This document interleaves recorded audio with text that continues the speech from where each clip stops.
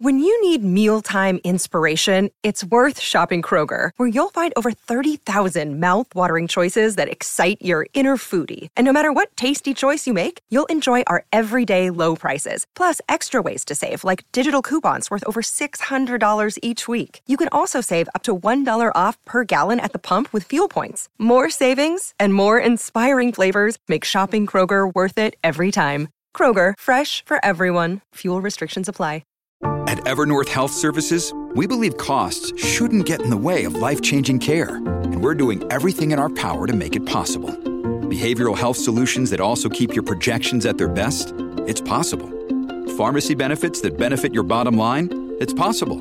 Complex specialty care that cares about your ROI? It's possible. Because we're already doing it. All while saving businesses billions. That's Wonder made possible. Learn more at evernorth.com/wonder. Hello, everybody. This is Marshall Poe. I'm the editor of the New Books Network. NBN listeners like to read books and buy them. So we thought we'd tell you that right now, our friends at Princeton University Press are having a remarkable site-wide sale. You can get 50% off books, including ebooks and audiobooks, with the code 50, F-I-F-T-Y, at checkout until May 31. You can save some real money on Princeton University Press books. I encourage you to go there and check it out. Welcome to the New Books Network.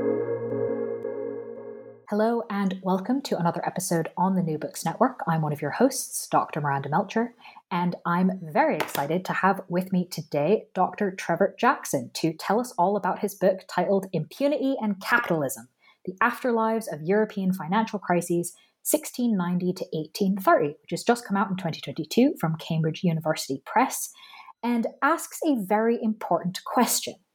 Whose fault are financial crises? Who's meant to stop them? Who's meant to clean up after them?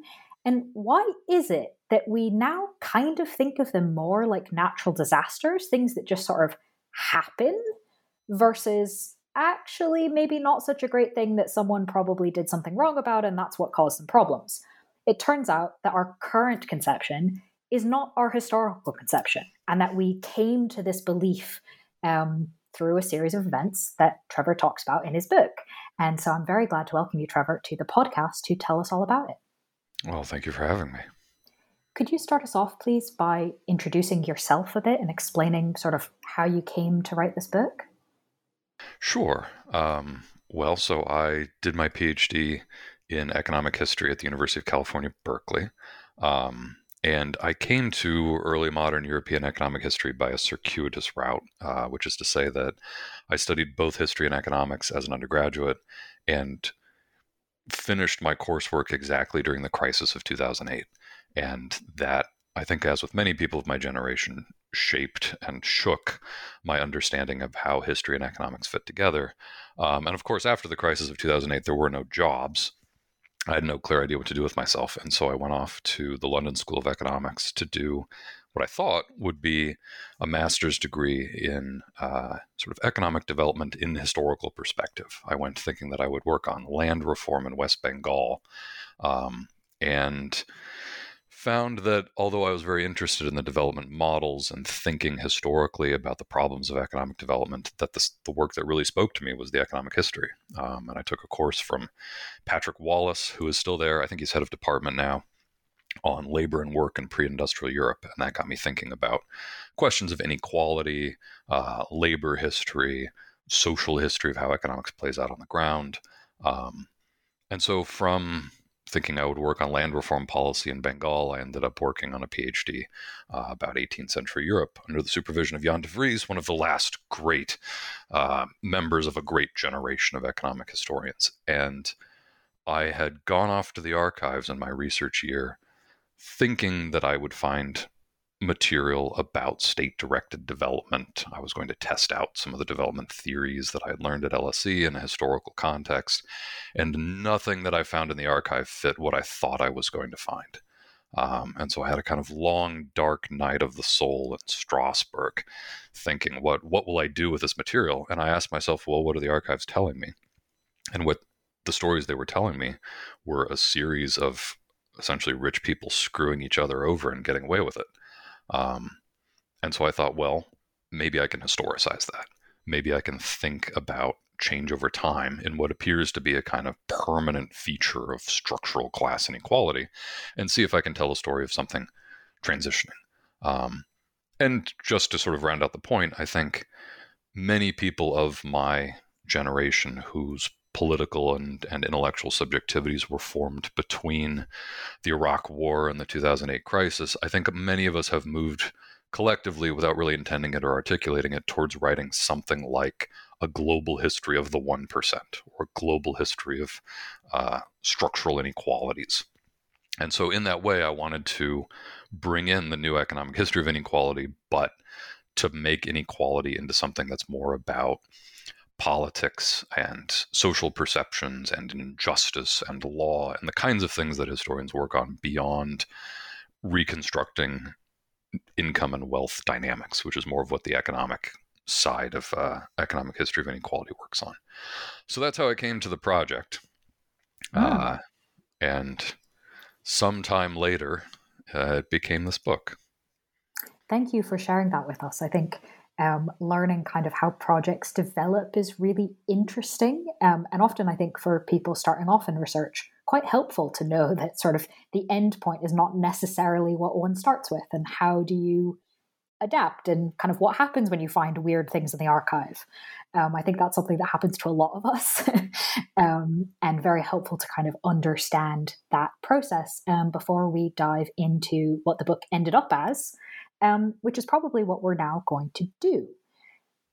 We do need a little bit more foundation, though, mainly around the actual title word, right? Impunity and capitalism. Capitalism is somewhat better known, though you do helpfully define it in the book and kind of particularly how you're looking at it. But I do want to make sure we have a good understanding of impunity.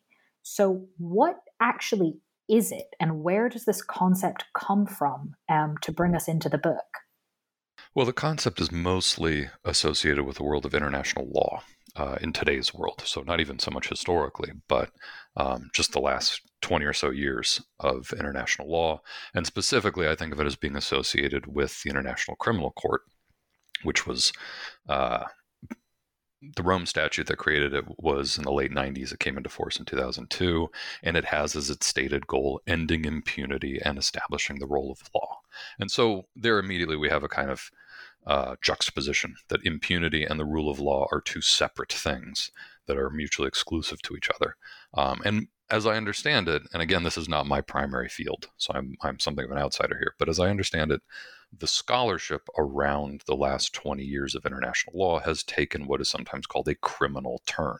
It's focused on identifying specific wrongdoings that are perpetrated by specific people and prosecuting them on a legal basis. And so there's a whole world of thinking about this kind of international jurisprudence, the way that it fits with histories of human rights, the way that it plays out on the international stage. And so usually when you encounter impunity, it comes around episodes of mass violence, particularly episodes of civil mass violence, which is to say, not between nation states fighting conventional wars, but very often in the context of, say, insurgencies, civil wars, large-scale, civil conflicts. Because, as I understand it, usually in those contexts, the legal system that would hold accountable somebody who has been perpetrating large-scale wrongdoing is the same legal system that person is usually in charge of, or they are the sovereign of that polity. So you tend to find impunity thinking about these episodes of large-scale violence and the problems of sovereign immunity in the world around us today. But as I was reading that literature for a class that I was teaching on the history of human rights when I was a grad student at Berkeley, I found that a lot of the problems that confronted jurisprudence and problems of mass violence sounded very familiar to me as a student of economic history, which is to say that impunity, as I define it, is the capability of causing harm without consequence. However we think of harm, however we think of consequence, both of those are things that we might talk more about and flesh out and think about how they've changed over time and been contested. But at some level, it's about causing harm without facing consequences. And in the jurisprudential world of today, impunity tends to show up when you have a few specific problems. which is to say there's often a culpability problem where, often the sovereign leader of a country hasn't themselves committed any particular crimes. They've given orders, or even there are layers of plausible deniability between their particular orders and, say, a military that has carried them out. So it isn't clear that a political leader is responsible. There's a problem of scale in that most legal systems are set up to prosecute individual crimes rather than mass crimes. We know how to prosecute an individual murder. We don't know how to prosecute a genocidal massacre. There's just some gap between what the legal system is set up to do and those kinds of harms. And then frequently in the international stage, we run into this problem of precedent, in that there are new types of wrongdoing that happen that are not yet fixed in either national or international law, that have to be thought through. The classic example being that Raphael Lemkin theorizes the concept of genocide after the Second World War, and in response to the crimes that the world has witnessed. And so I thought, well, look, in a financial crisis, we have very similar dynamics, where it isn't entirely clear who has made decisions leading to the crisis, what they knew, what they intended, what they understood about the fallout. It's very hard for us to think about, say, unemployment as a social harm that might be somebody's fault. We can prosecute you for theft, but if you fire somebody, right, that definitely harms them in some way, but isn't, a crime. And as a kind of cliche of financial regulation, the capacity for ingenuity around financial innovation continually outstrips any kind of regulation. There's just far more money and effort put into that. And so I thought, well, these are very similar problems. Can I transport this concept from the world of international law around us today and use it as a lever to try to produce a new way of thinking about inequality and financial crisis in the past? And so that's what the book tries to do. So let's start then where the book starts temporally, so that we can kind of understand this change over time and how you've traced these concepts. What does the status of impunity look like when the book starts?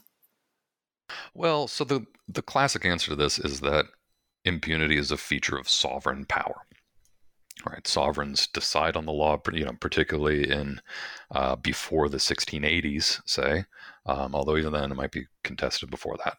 But for the most part, as a generalization, before the end of the 17th century, we mostly live in a world of absolute divine sovereigns who are the source of law rather than being subject to it. There's no separate permanent constitutional order. Now, academics can probably hear the asterisk in my voice when I say that. Of course, this is quite disputed in different contexts, but for the most part, sovereigns are not bound by some separate law. And so the usual way of thinking about this is that they are immune from prosecution, from civil suits, from other types of constraint. Now, there is a huge debate about the extent to which, on an economic basis, this is really true, because there is a classic argument in the economic history literature about the Glorious Revolution of 1688. This is the idea of Douglas North and Barry Weingast, who have a very famous paper on the subject and that have written a whole bunch more about it, who argue that this world I've described was the case and meant that there was a continual fear on the part of owners of capital and property that sovereigns could expropriate them, whether defaulting on their debt or simply seizing their assets, whatever, and could do it with impunity. And so that meant there was a limit on the willingness to lend to the sovereign in case he defaulted. There were problems of capital accumulation and investment, and that this really held back economic growth.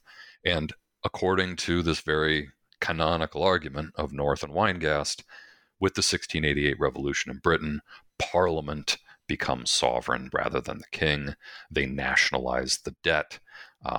And that's the first moment when we now have a constitutional constraint on sovereign violations of property rights. Again, this is, of course, hugely controversial. There's a big argument about this. But that tends to be taken as end of the 17th century is a constitutional moment in which sovereigns begin to get constrained specifically by laws, specifically focusing on the protection of property. So that's where the book begins, is investigating that moment and thinking about, whether that story holds up and if it holds up to this new concept of impunity. And does it? I think it does. I think it does. One challenge of thinking about impunity that I've already kind of hinted at is what kind of consequences we think are just and equitable consequences for some sort of wrongdoing. An example from today's world is Bernie Madoff died in jail. Now he perpetrated a crime numbering in the tens of billions of dollars. Was that a just, consequence? Maybe. In the case of the 1690s, the case that I tend to think about that makes it, points to a moment of transition, but also the difficulty of thinking about what those consequences might be and why we have to think about them in the terms of the people at the time. The case has to do with what's called the Stop of the Exchequer in 1672, when Charles II essentially defaults on his debt. And at the time, the royal debt is held by about 12 people who are goldsmith bankers. They're all ruined. He imprisons many of them.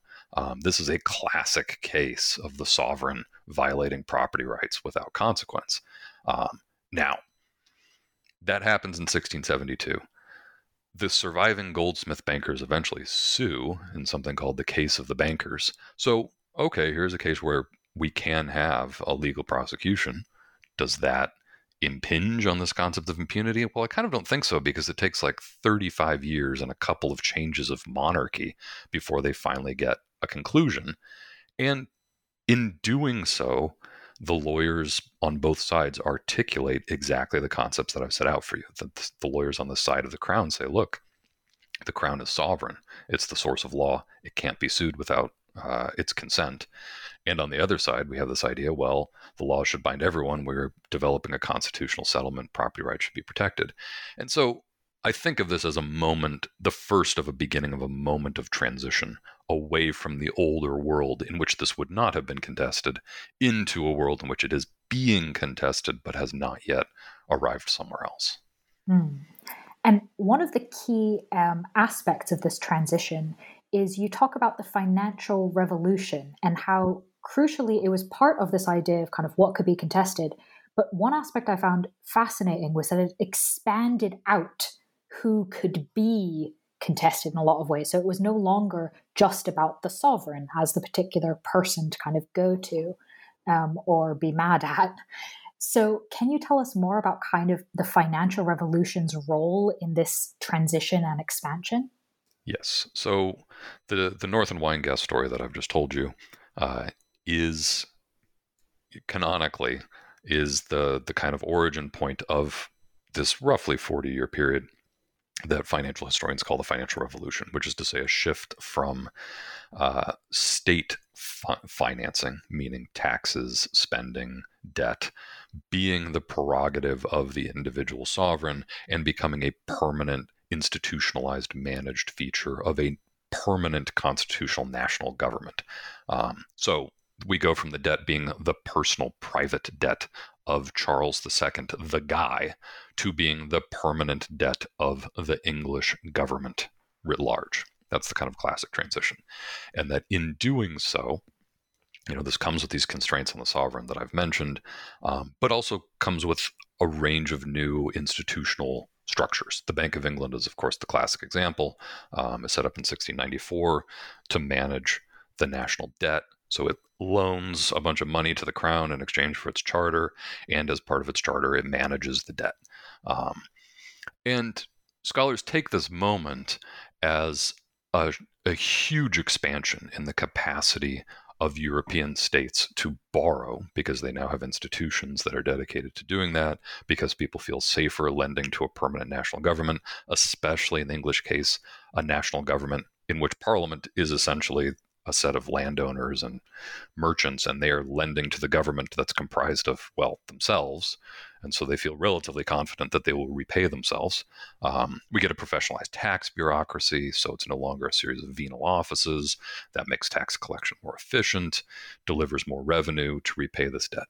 And that allows specifically, and this is the argument of John Brewer's book, Sinews of Power, that specifically allows Britain, that has a full consummated version of the financial revolution, to borrow enormous amounts of money, which it uses to fight and win a series of wars with France across the 18th century. Which otherwise we would have predicted, look, Britain's a small, rainy, poor place, endemically suffers from perhaps suboptimal governance. And you would have expected that they would lose these wars to much larger, richer, more powerful France, but they don't. And this is the answer, right? They're able to leverage more money. Mm-hmm. So these new institutions are government chartered for the most part, or literally parts of the government, but are also not personalized. So they create a new kind of class of bureaucrats, financiers, professional managers of capital, who are constantly doing the work of collecting and directing this flow of cash. And it's just so technically challenging, and there's so much specialized knowledge involved, that this class of people has a kind of special role in governance. And finance stops being something that is based on a household that an individual might understand, and becomes something quite technical that you need specialized knowledge to understand. And it becomes difficult for outsiders to understand when something goes wrong, why it went wrong, whose fault it was. Could something have gone differently? This is one of the first moments of a separation of an economic and financial sphere from the political and social spheres that it had formerly been embedded in. Which is crucial, right? It's very hard to hold people to account if you don't actually understand who you're meant to hold to account for specifically what. Yes. And I think where we see episodes of impunity, not just in economics, but writ large, because we have carved out separate spheres of social life that have their own rules and norms. And under normal times, those rules and norms are maybe constrained to that sphere. But when there's a crisis and they bubble over into other spheres, suddenly we're confronted with the fact that we don't have the laws or the concepts or the political will or the means or the technical knowledge or whatever to impose the normal structures of justice onto these separate spheres. And so I think that's why we see it in an international conflict context today. I think that's why we see it in a separate sphere of finance in the early modern world. So thinking about this international context of war, and thinking about kind of justice, one thing that you bring up in the book is transitional justice, which we might think of, certainly in my field, as kind of a much more current, modern thing, not so much 1720s.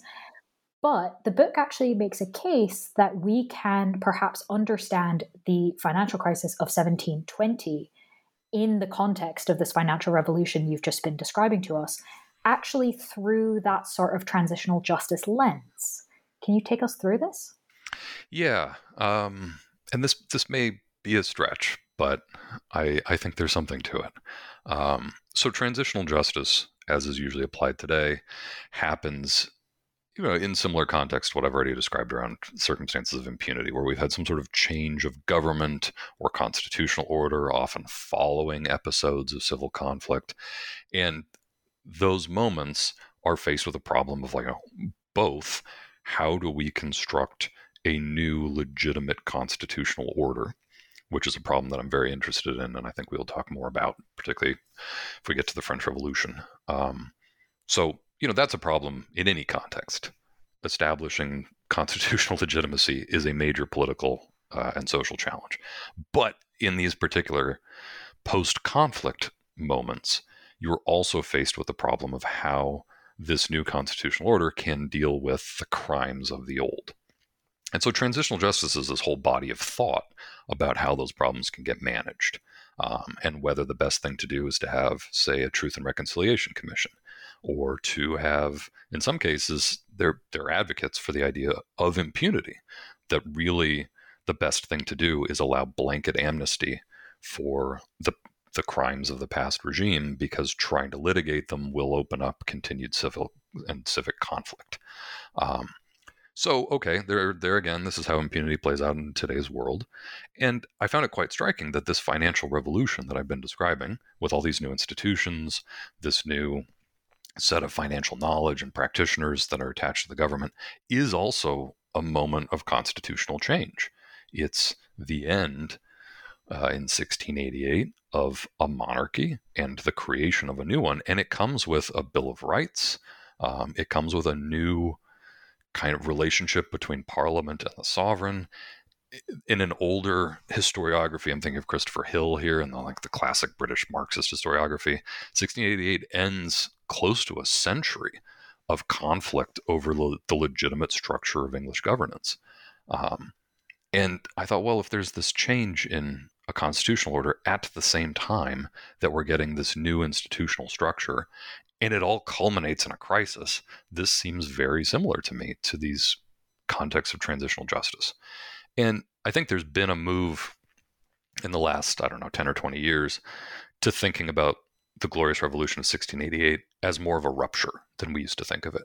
It's classically thought of as this very peaceful kind of seamless transition of power. Parliament invites the Dutch Stadtholder William across the Channel, and he peacefully, that's why it's glorious. He peacefully takes power. Of course, in the Dutch historiography, they call it the Glorious Invasion, and mention that he crosses the Channel with a huge armada, and London is occupied by his military for 2 years, and maybe England is just the most successful outpost of Dutch colonialism, but. That historiography aside, I think particularly since Steve Pincus's book on 1688, we think of 1688 as more of a major constitutional rupture. And so I wanted to take that seriously and think about the problems of founding a new constitutional order, and if one of the claims to that order's legitimacy is its protection of property, and we've created a new propertied class to protect that property, and that propertied class produces a crisis, that seems like a challenge to that project of constitutional legitimacy. And that crisis is the crisis of 1720. Well, that answer definitely is persuasive in and of itself, and also helps me realize why I immediately understood it, having learned rather a lot from Steve Pincus myself. That tracks very clearly. But I do want to kind of continue moving chronologically, because a lot of these threads continue. And in fact, you've already hinted a little bit at the next bit of history that I want to ask about. The French Revolution changed rather a lot. Yes. What did it change in this conversation around impunity? Well, I should, before answering that, which I promise I will, I've talked almost entirely about Britain so far. The book is trying to be not a comparison between Britain and France, but really between them, in the sense that it's about the development of impunity in European financial markets. And by 1720, we have integrated financial markets between Paris, London, Amsterdam, to some extent other places. And so the 1720 crisis is the world's first international financial crisis, and that's where the first arc of the book terminates. And I will point out to listeners that the book has loads of cool sources and details explaining exactly how integrated these financial networks are at this point, which I must admit was more closely integrated than I had thought, purely from the political side. And the stuff you did find in the archives, as much as it might have confounded you initially in the project, comes through really clearly to show that there really is quite a lot that's happening between different nationalities and countries. And we don't have this kind of hardened sense of, oh, well, you're English, so I don't talk to you. Oh, you're French, I don't work with you. That might have been happening on the political level, but it definitely doesn't seem like it was financially. Right. The capital definitely is flowing freely across borders. There are international networks, intermediaries, but it's a pretty small community. It's not a lot of, the same people keep showing up. They know each other. They're indebted to each other. They've been in business with each other. They've screwed each other over. And they've done it for decades, which I thought was interesting. If we're talking about change, is that all sorts of things are happening in the 1700s, and yet the people involved in moving lots and lots of money are actually quite often the same. Yes. And I think that's because they trust each other, even though they kind of screw each other pretty frequently. But I think I can't tell if that's just sort of all in good fun or if it's a kind of a social norm or they expect it or what. But they do trust each other, whatever trust means in their community, and they have the knowledge of how to do this stuff. There's a set of technical information. But they're a surprisingly persistent community across time, and even their children and grandchildren, the same sets of names show up in the 1780s. They show up again in the 1820s. There's a lot of persistence, surprisingly. But a lot of that work about the market integration is, I'm living in a house that Larry Neal built starting in the 1990s. He's done a ton of particularly the quantitative price integration work. He did amazing stuff there. So, which is to say there's a whole French element that we haven't touched on very much, but now that we're getting to the revolution, one of the big projects, or maybe obsessions, of the French Revolution, the revolutionaries of various stripes, is about accountability and the interesting ways that accounting and accountability fit together. So Jacob Sohl has a great article about this in Representations, about the Compte Rendu of 1781, which is one of the first moments where Jacques Necker, who used to be the finance minister essentially, tries to produce a budget, tries to figure out how much money the French crown has, where it's going, what it's spending it on. It's this lengthy, it's like, I don't know, it's like it's a government budget, but it becomes a bestseller. It's a major controversial political pamphlet because of what it reveals about the government's, well, is it incompetence? Maybe, is it a different form of competence? Who knows? But what it reveals about what the government has been up to and how solvent it is. And I think beginning in the 1770s, 1780s, France is obsessed with the idea of accountability. That things are going wrong. There's a sense of stagnation. They're losing wars. These things must be somebody's fault. And by the time we're in the revolution is constantly calling on people to account for themselves. What have they done before the revolution? What have they done during the revolution? There's a whole sort of, Carla Hess is a terrific historian at Berkeley who's working on this, about the ways that people produce a kind of new genre of writing that are these like autobiographies that are accounting for their class position, the source of their money, what they've done to support the revolution. And that seemed to me to be a clue, right, that if we have this panic about accountability, well, it must be responding to something. And once I looked into that, what I found, of course, is that although we've had decades now of reframing the French Revolution as being a matter of largely discursive political conflict, that at some level, the thing happens, of course, because of a fiscal problem. Right? The crown can't pay its debts. It lacks the political legitimacy to raise taxes. And so once the last package of financial reforms fails, and it fails because of a financial scandal, the government is forced to essentially call a constitutional convention, what we Americans would call a constitutional convention. They call the Estates General, to rewrite the structure of French governance. And, I was struck by the fact that there is a decade of the 1780s of just recurrent scandals and crises and crashes and bubbles and all sorts of stuff in the Paris financial market, exactly as the government is trying to get its fiscal house in order. And they come together in this last reform package that fails because the finance minister turns out to have been embezzling out of the treasury. He gets caught. It turns out the people who are investigating him themselves have been bribed. It's this mess of corruption. And that delegitimates the last reform efforts leading to the revolution. And so, of course, in that context, you'd have a kind of panic about accounting and accountability. And to actually answer the question, one thing that I think the revolution does is by trying to identify and root out forms of impunity, it creates new categories, new ways of thinking about impunity, new ways of thinking about wrongdoing, thinking about accountability, not all of which are I don't want to say accurate, because I'm not going to make that judgment, but not all of which do the work they think it's going to do.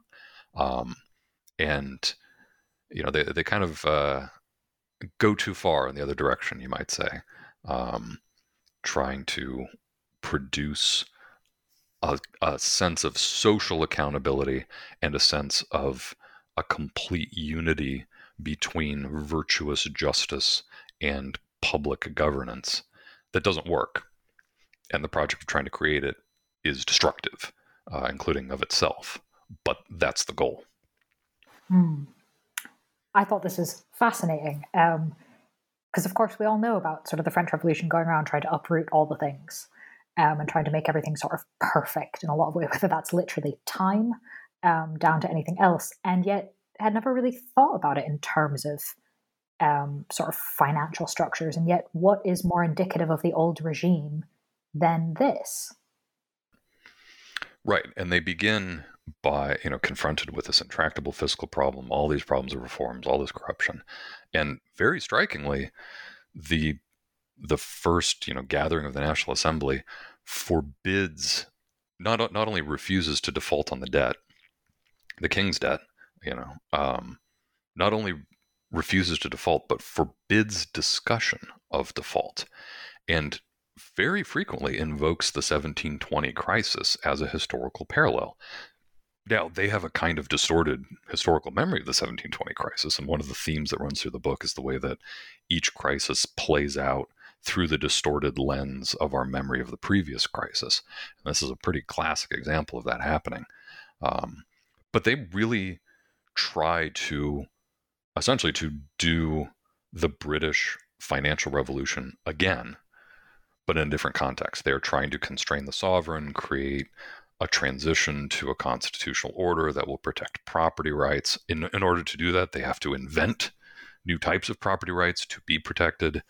But a lot of the revolution is trying very hard to protect modern, in the sense of alienable, transferable, individually held property rights. And that holds all the way through even the Terror. It's the Directory after the fall of Robespierre that eventually defaults on the debt, institutes forced loans. That's when you actually have the hyperinflation. It isn't the Jacobins. It's after that. The Jacobins have a very different vision of property and its role in the social order, but they're still trying to preserve it. It's still an attempt to create a constitutionally constrained sovereignty that protects property rights. It's just a different vision of that. Which is quite interesting to think about, given how much rights come into thinking about the French Revolution and kind of what things were being protected versus not. And in some ways, I suppose this creation of new categories, right? The expansion of the monitoring, the regulating, the attempting to kind of control these financial networks and actions, in a lot of ways kind of makes sense. But we're going to get to, I think, probably a little later on why that's also a bit of a problem. We've mentioned a few of it already, the idea that it becomes more complicated. It's less easy to understand, less easy to get angry about. But this is kind of part of a trend. It's not just the French Revolution that is expanding this out. Obviously, we don't have the same system now that we did with the French Revolution. So how did we sort of move from that point to an even more institutionalized way of thinking about impunity? Well, so I think what happened is that the revolution has this kind of mania for accountability and for finding people who have been conspiring against the people, the Republic, France. There are various different political groups have very different ideas of, what is the good thing that is being conspired against. But the revolution as a whole has a real kind of paranoia that there are groups that see themselves as being outside the law and are acting, I would say, with impunity to harm the legitimate legal nation. Again, a contested term. Different groups have different visions.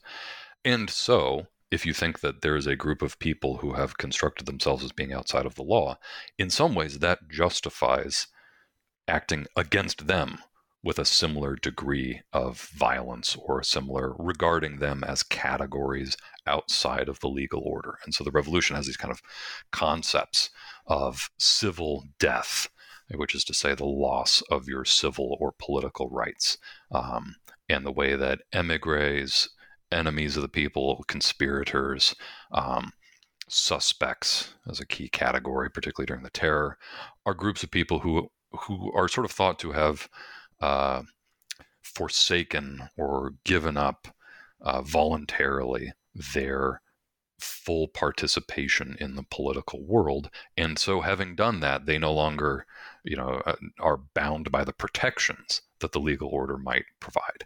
And so in this way, it isn't as though impunity is a sort of single linear variable that's either growing or decreasing across time, but rather each moment of a kind of transitional constitutional order that is also coinciding with a financial crisis recreates these same problems of impunity. How do we govern international financial markets? Does a constitutional order bind private property, or is private property a separate concept? How do we solve these problems? And the revolution tried to solve them all in the same sort of focus on virtue as the key, or at least the Jacobins focused on virtue as the key kind of organizing concept that would ensure a unity between the Constitution, the people, the property, this whole civil world. But in doing so, they were more effective at destroying the old order than at creating the new, right? Which is often how something like a constitutional conflict plays out, right? And this is kind of the classic story of the revolution. Okay, we all agree the old regime isn't working, is in terminal crisis, can't solve its own problems. We agree that it must be destroyed, and so we have this wonderful moment of unity in the early revolution.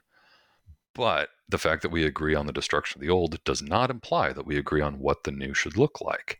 And particularly, if the old order's legitimacy rested on its duration, on a sense of tradition, on a claim to divinity because it was a divine order, and the king is literally kind of God's manifestation on earth, if we get rid of all of that, why is any particular new constitutional settlement legitimate? Because it was just written by some people, yesterday. And so if you don't like it, why not write your own? And so the revolution destroys the old, but then goes through a series of new constitutions that can never quite achieve any kind of legitimacy. And so it takes really until the exhaustion of all these political projects through the decade of the 1790s, and a real sense that what we need is stability rather than some sort of achievement of a utopian goal. And we have arrived eventually at Napoleon. And Napoleon's coup on the 18th Brumaire, 1799, succeeds because he appears to bring stability and bring an end to the problems of constitutional legitimacy. And he does that largely because he just keeps winning battles, and that can be his claim to legitimacy, and it works. And he does have to put down a couple of rebellions, but that, it takes the failure of many alternatives to arrive at the kind of settlement that we get in the first decades of the 19th century. It's not like that was the plan, that was the solution, or that there was only one possible outcome. Instead, the destruction of the old takes a very long time to end up at a kind of compromise settlement of the new.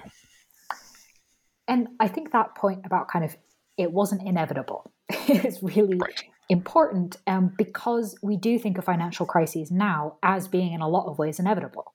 Right. And I'm glad you've kind of raised that it didn't have to be that way. Right. But one of the reasons it does seem to be that way now is because of how impunity has become intertwined and tangled up with economic inequality and class. How did that happen? Well, there's a couple of components, I think, to answering that question.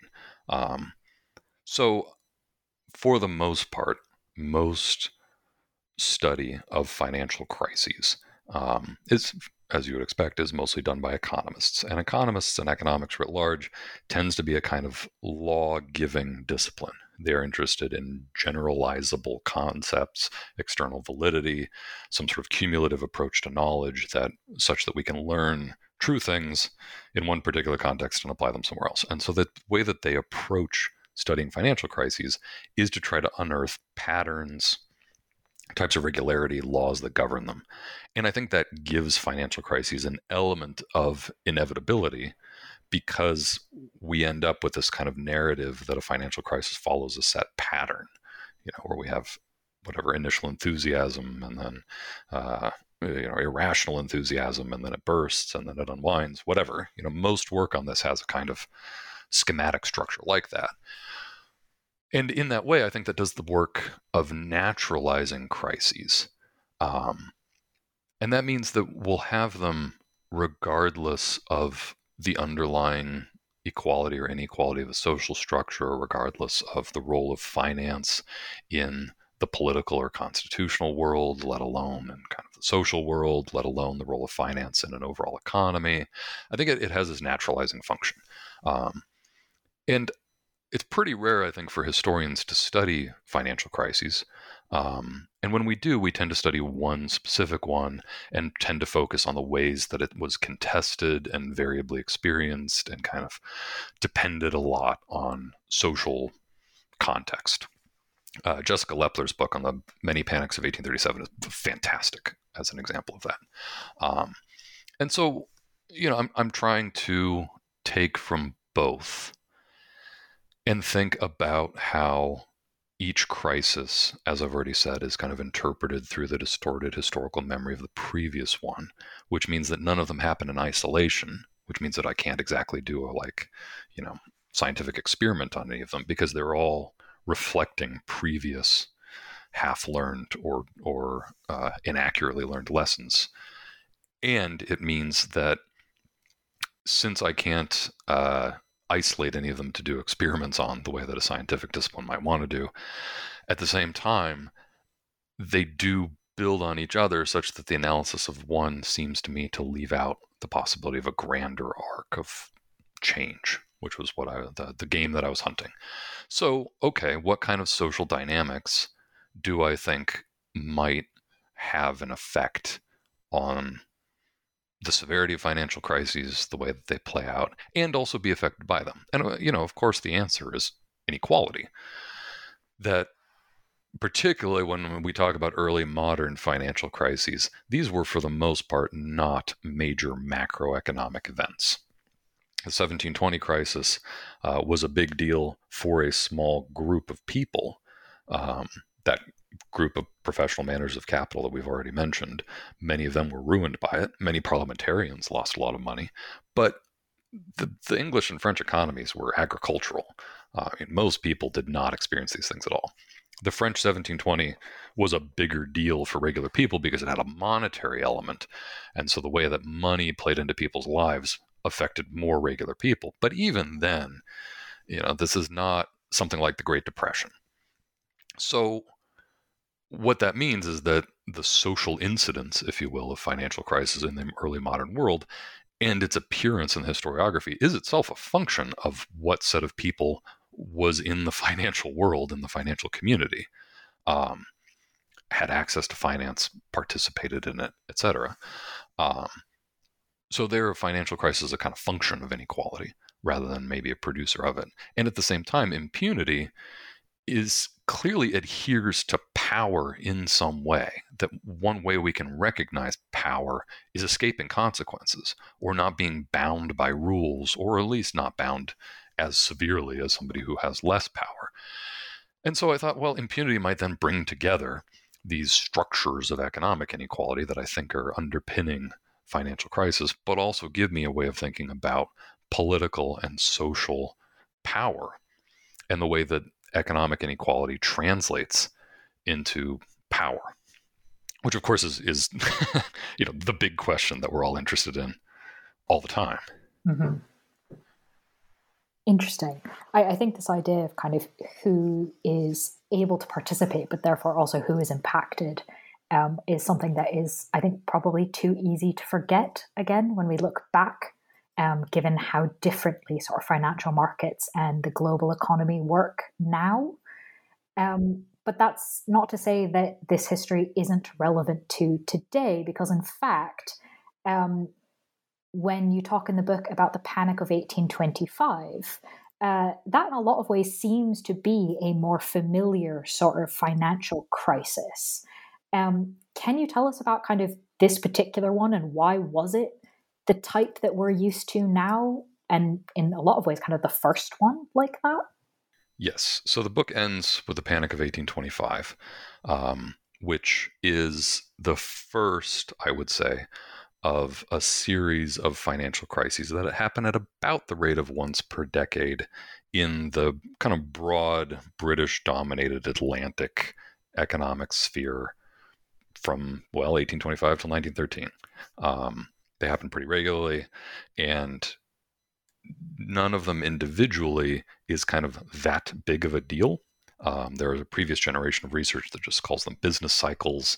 This is very much where this approach that I've described of thinking about cycles and predictable structures of each crisis, this is where this comes out of, because we have a series of cases, and so we can think about them as a population. And 1825 is the first. And it's the first crisis, as far as I know, that's generated endogenously by the financial system itself, which is to say that it's not the result of a war or a harvest failure or some sort of external disaster. It comes out of the internal logic of the specifically British financial system. So, without dwelling too long on the gritty details of 1825, it has a couple of things that make it seem extremely familiar to us. And one is that it has banks. So one thing that connects a financial crisis to the real economy with real people in it is banks. In 1720, there's nothing like a national banking system. Regular people have not put their life savings or their retirement or something into a bank that then fails and then costs them something. There are no banks. And so the people who have access to finance are people who know each other, and each kind of merchant acts as a banker for other merchants in their network. And so the fallout is mostly confined to that network. By the time we're at 1825, the Napoleonic Wars and the end of the Napoleonic Wars have seen the growth in Britain of country banks. Very unclear how many, 800 or 900 is the best guess. And these are providing what we would call like retail banking services to businesses, farms, individuals all over Britain.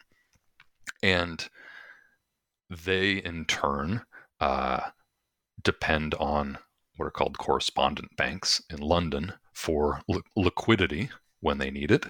And those banks in London, in turn, turn to the Bank of England. And so the other element of this, beyond banks that affect regular people, is that we have monetary policy, as I think we would recognize it today. The Bank of England doesn't yet quite know how monetary policy works. Canonically, we think that Walter Bagehot invents this in his book Lombard Street in 1873. I think that he's kind of setting down a body of common knowledge that had been widely known for decades previously. I think that's putting it a bit too late. I'm an advocate for considerably earlier dating of central banks. But in 1825, the Bank of England precipitates this crisis in exactly the way that it does throughout the 19th century, which is to say that it faces a drain on its reserves for a variety of interesting reasons that I'm waving my hands to indicate that I'm happy to talk about later, but you can't see me and neither can the listeners. They're incorrect, I promise listeners. All the interesting reasons. Yes. It has to do with Latin American mines and sovereignty and colonialism and all sorts of things. But for our purposes, the Bank of England faces a drain on its reserves. And so it raises interest rates. And when it raises interest rates, well, that means that money flows in from elsewhere, which in turn means that fewer people spend, fewer people borrow. It becomes more expensive to borrow. And it's correspondent banks lose deposits to the Bank of England, which in turn means that they call in their deposits from the country banks. The country banks lose their deposits as people move it to the higher interest rates at the Bank of England. And at the same time, these country banks face annual tax payments that have to be remitted to London that happen at exactly the wrong time. And many countries in Latin America that had received sovereign loans default on their debts for, again, a variety of interesting reasons. And so people suddenly take a loss on their financial portfolios and they need to rebalance.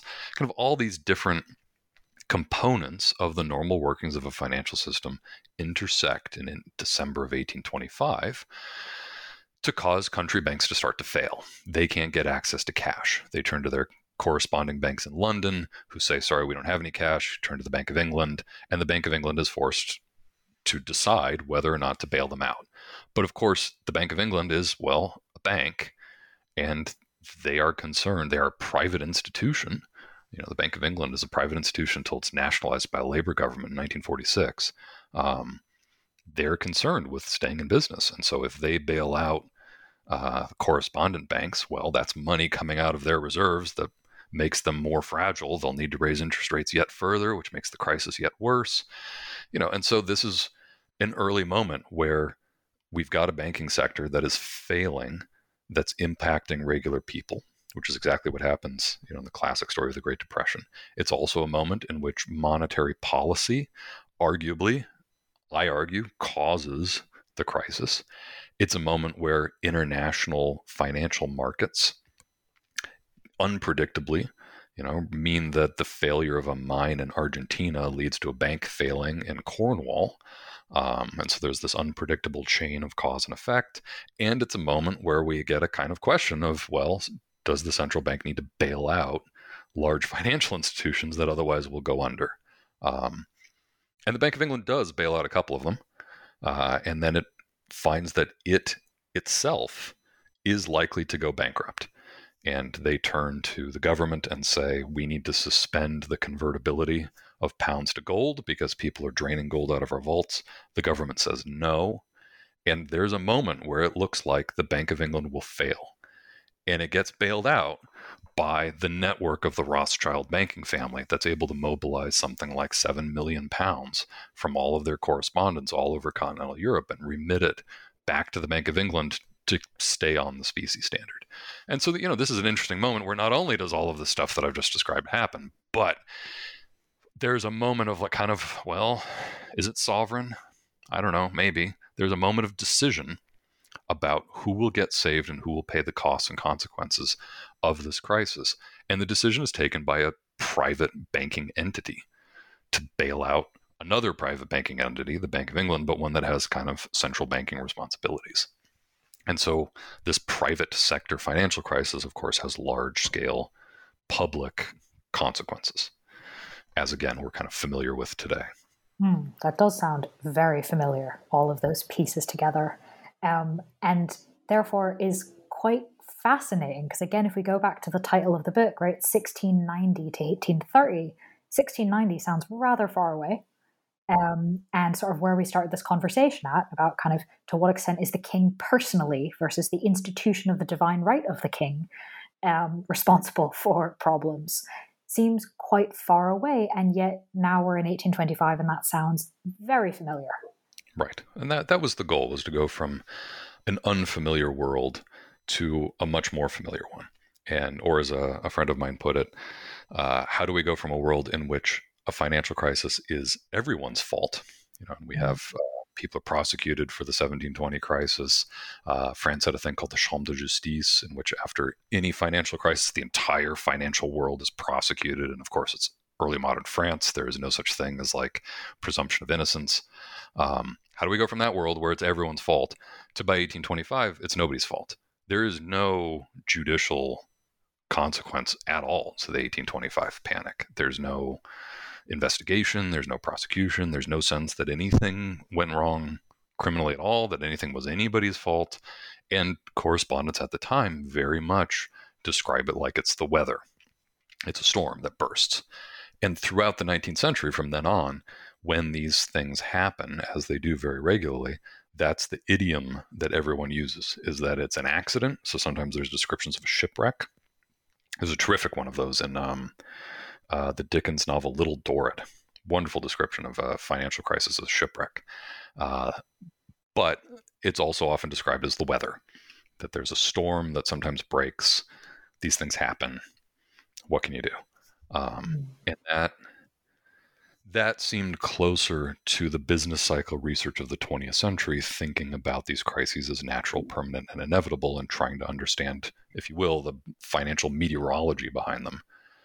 And it struck me that that is something that most writers in the 18th, let alone the 17th century, would not have understood. It would have made no sense to them at all.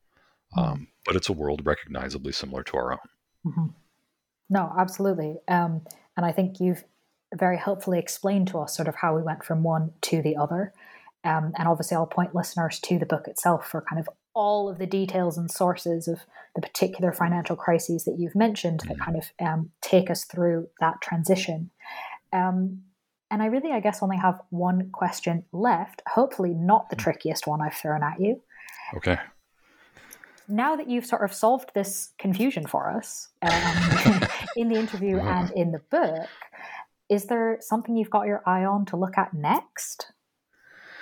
Well, of course. I have been writing for the popular press about impunity quite a bit lately because I'm obsessed with it, and I think that I see it everywhere. And as I said, my political subjectivity was formed between roughly 2001 and 2008, and so as long as George Bush is free, I will remain upset about impunity. But I think future academic projects are moving on from that, but at the same time are continuing an interest in the ways that economic history gives us a series of examples of what we might call market failure, of a crisis, a collapse, a disaster of some sort that gets coded and understood as a neutral scientific thing, but in fact at the time was perceived as some sort of inequality and injustice. And so the main thing that I'm interested in right now is what used to be known as a crisis of overproduction,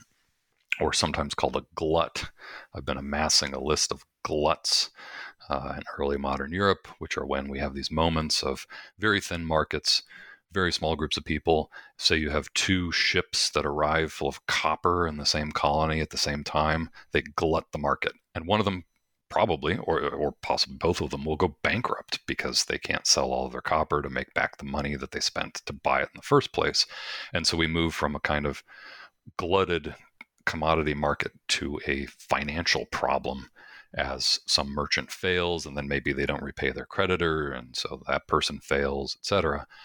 And the way that these problems of oversupply become a very controversial topic in the 19th century. There's a huge amount of argument across Europe and the United States about whether these things are permanent, natural, and inevitable, or somebody's fault. Tons and tons of argument about it. By the 20th century, the concept entirely goes away. And we have an orthodox story that Keynes killed the idea by focusing instead on demand management. But once I dug into what Keynes actually says, what he says is not what most Keynesians believe that he said. The people that he critiqued did not say the things that he critiqued them for. The whole concept becomes considerably more complicated. And of course, we still have gluts today. There are gluts earlier this year, there was a glut in rice in Thailand. There is a glut in natural gas in India. There's an inventory glut as big box stores in the United States unwind their COVID production. There's a glut in Santa Barbara cannabis, apparently. There's a whole bunch of these things.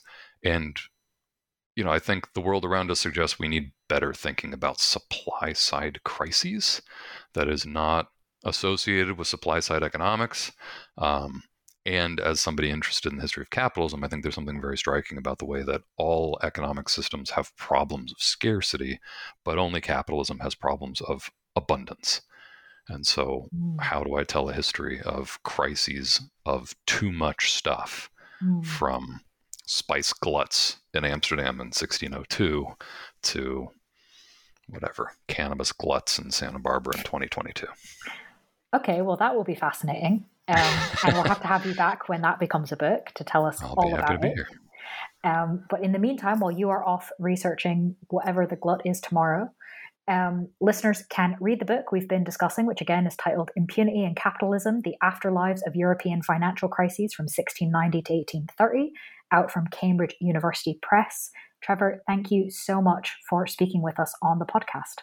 Thanks so much for having me.